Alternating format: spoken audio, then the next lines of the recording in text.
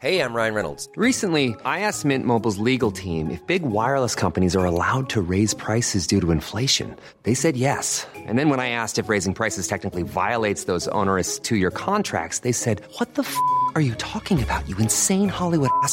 So to recap, we're cutting the price of Mint Unlimited from $30 a month to just $15 a month. Give it a try at mintmobile.com/switch. $45 up front for 3 months plus taxes and fees. Promo rate for new customers for limited time. Unlimited more than 40 gigabytes per month. Slows full terms at mintmobile.com.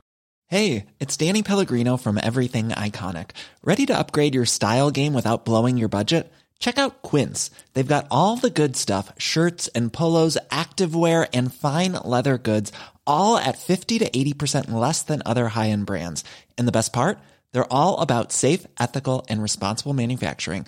Get that luxury vibe without the luxury price tag. Hit up quince.com/upgrade for free shipping and 365-day returns on your next order. That's quince.com/upgrade.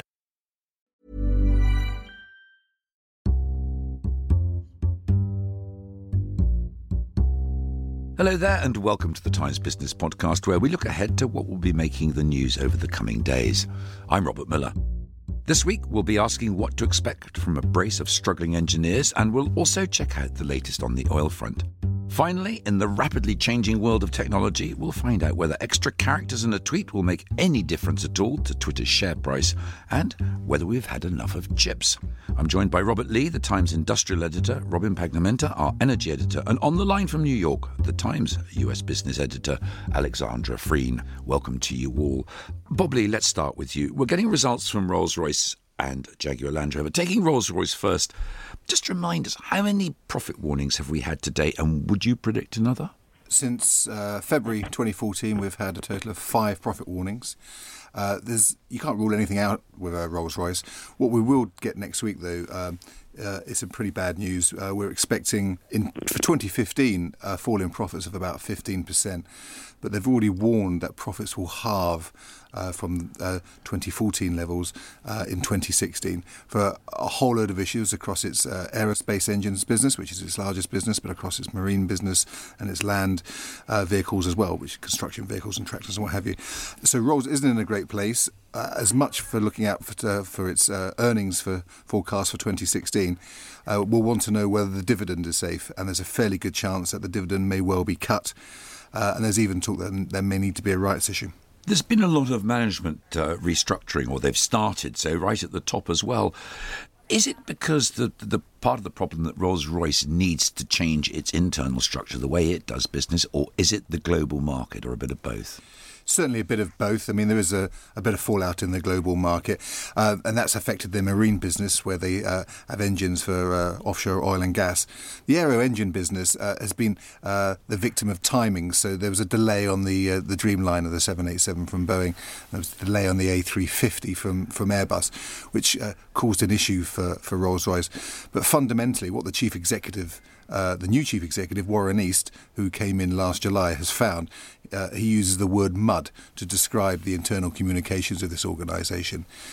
We on the outside of the organisation have been used to bad communications from Rolls-Royce, but now we find out they're not particularly good at communicating to each other within the business as well. To a lot of people who hold Rolls-Royce, former staff members, a lot of private investors, do you think now is the time to get out, or do you see some sense of structure coming, some sense of hope with Warren East and what he's trying to do? Can you look through the years, through the mud in you? Warren East has given himself 18 months to show some sort of new line of trend and traffic for the company. Ultimately, this is a great British champion. They're on some terrific aero engine platforms, and fundamentally, it's a great business. They've got some issues at the moment, but what we have found out in the last 6 months of Warren East being in charge is that they're actually they're not even too certain about how good they are themselves. Talking about great British institutions, Jaguar Land Rover, I mean, was it the last Defender came off the line recently? Indeed, that's right. Yeah. What are you going to hear from them?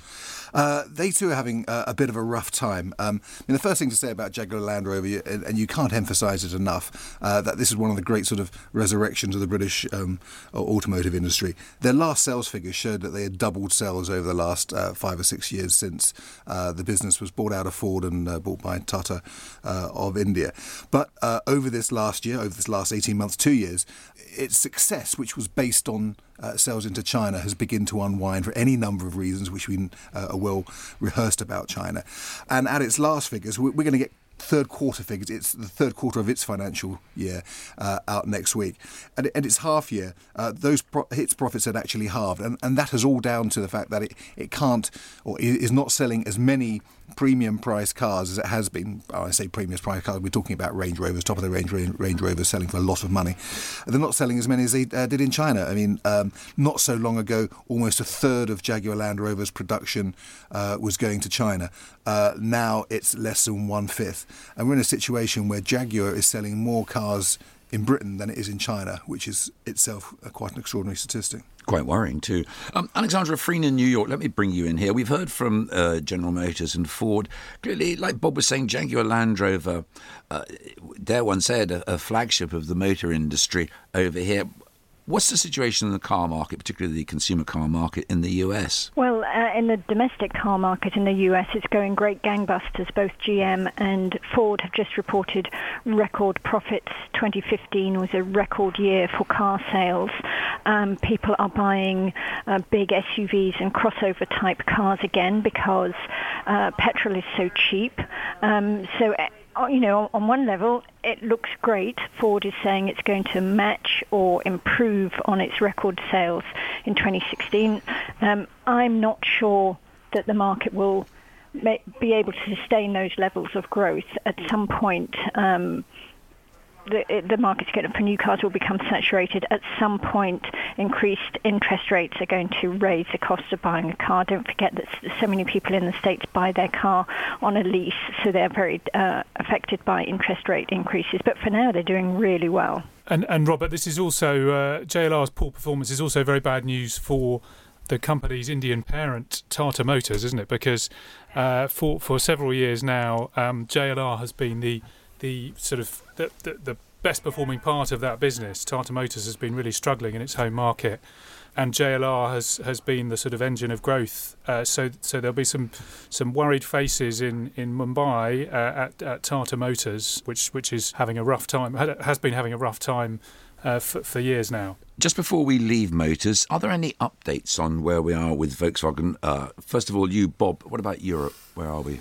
Anxious Volkswagen owners. There's not so much new news to report on this. I mean, what they've said is that they don't believe they have a financial exposure to its customer base. The important thing for Volkswagen ultimately is the legal cases that will come against it from both regulators, from states, multiple states in the US, and from European states and even further afield. Some interesting statistics just out from the Society of Motor Manufacturers and Traders in the UK on UK sales, which are very strong at the moment. Volkswagen is down 13%. Now, you can't just take January as 1 month because it's a strange month anyway, but that is actually a bit of a trend because VW sales have been coming down since they first found out that they were cheating regulators on emissions. Alex, what about in the US? Well, we've got VW is still negotiating with the regulators on a fix for the problem, and they still haven't reached agreement. So they're butting heads there with the regulators at a federal level and in California. And as Bob said, they're facing a raft of lawsuits from consumers and government bodies. So they will be hit hard, but we're in a sort of limbo period right now. Their sales have been hit here, but I'm always surprised at how quickly car companies recover from these crises. You look at how Toyota rebounded from its big US scandal from 2010. They now have recovered all the market share they lost. Well, talk about recovery. Let's move on to oil then, and any prospect of an oil recovery there. We've got BP publishing, Robin Pagnamenta, its annual World Energy Report next week, and of course London's hosting the International Petroleum Conference. First of all, what do you expect to be the key points looking forward on the sector in the annual World Energy Report? Well, I think the key question that's going to be on everyone's lips, and what everyone is going to be looking for is evidence of when this global glut of oil is going to end. For the past 18 months, we've had overproduction from OPEC members, especially Saudi Arabia, but also Russia and other big oil exporters. Currently, oil production is running at about 1 million barrels a day over and above demand, and it's not clear yet when this glut is going to end. Now, BP did actually. We did get a bit of a sense of what BP may say next week from their chief executive Bob Dudley a few days ago, who set out his stall. They are essentially betting on an oil price recovery in the second half of this year, and Bob Dudley suggested that falling US production from the shale industry was going to start having an impact on the market, and that would help balance supply and demand in the second half of this year. He may or may not be right about that, but I think it's worth mentioning that to some extent he is talking his own book, because BP really does need a rebound in oil prices in order to be able to maintain its payout to shareholders, and that's he's under enormous pressure.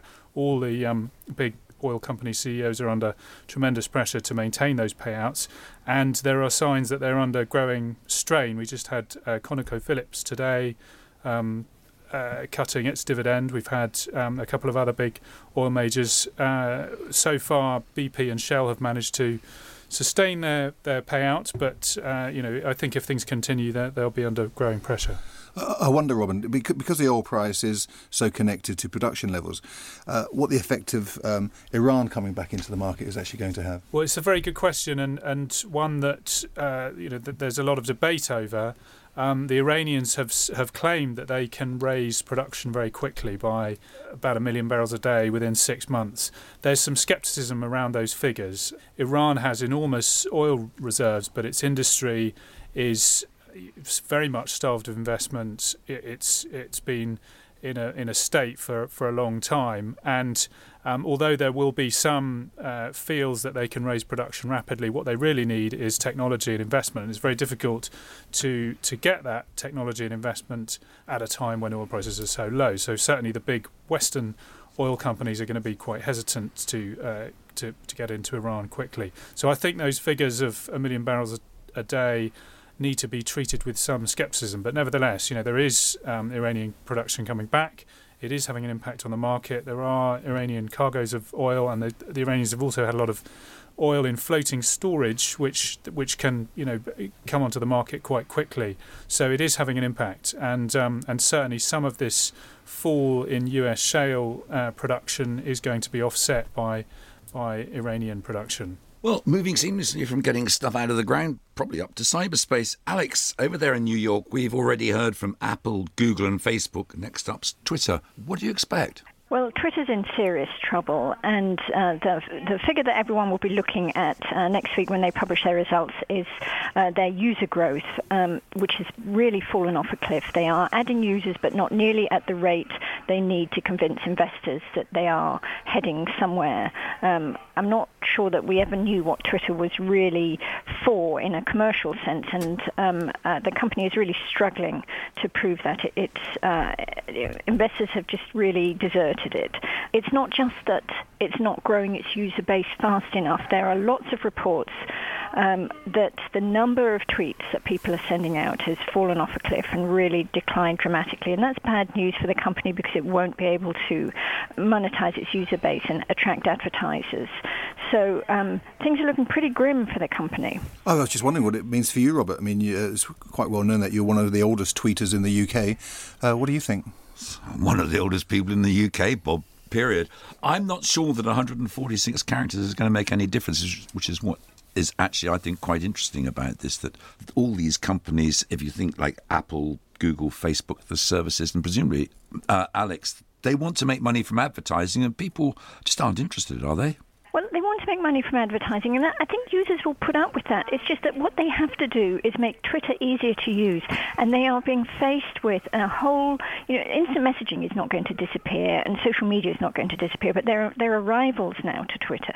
There are Instagram, there's Snapchat, even Facebook has functions now that rival Twitter. There are new companies, Peach.cool, which is a really cute messaging app that has all kinds of added functions that's much more imaginative than Twitter, and users are migrating to these rivals, and Twitter hasn't been able to come up with any sort of wow product to win their users back. Just briefly, I noticed Bob was actually noting down there Peach.cool because obviously he's well up to the times. Just Arm, a great British company over here, over there, and indeed all the way around the world. Great statistics about all its chips in most smartphones and gadgets. We're going to be hearing from them. Do you think that they can carry on their growth in the current climate, or are we getting tired of chips, as we said in the beginning? Well, no, there is talk that ARM is poised to benefit from a number of changes. Google is apparently, Google, which is the world's biggest server buyer and the third biggest buyer of server processors, that it buys 300,000 server processors a month, and there's talk that they're going to switch from their suppliers to start using Qualcomm servers which use ARM chips, so that's great news for ARM. There's talk that Amazon may also soon switch to ARM-based chips. If those things happen, that's great news for ARM, bad news for Intel, and this is a really shifting geography in this whole market as the market moves from PCs to mobile. The established companies are fighting for market share, and if ARM can benefit from those two big companies, Google and Amazon, then that's really good news for them. Thanks, Alex, for that. And that's just about it for now. But remember, you can keep up to date with all those results as they happen on our website. If you're a Times subscriber, you can sign up, if you haven't already, of course, to our daily morning and lunchtime emails. And if you haven't got a subscription, we're running a special £1 offer. Go to thetimes.co.uk. If you want to hear us weekly, you can subscribe through iTunes. My thanks to Robert Lee, Robin Pagnamenta, and of course, Alexandra Freen over there in New York. They are on Twitter, so do follow them. Very happy at that. We'll be back next week. Thanks for listening. Thank you for downloading. To discover more, head to thetimes.co.uk.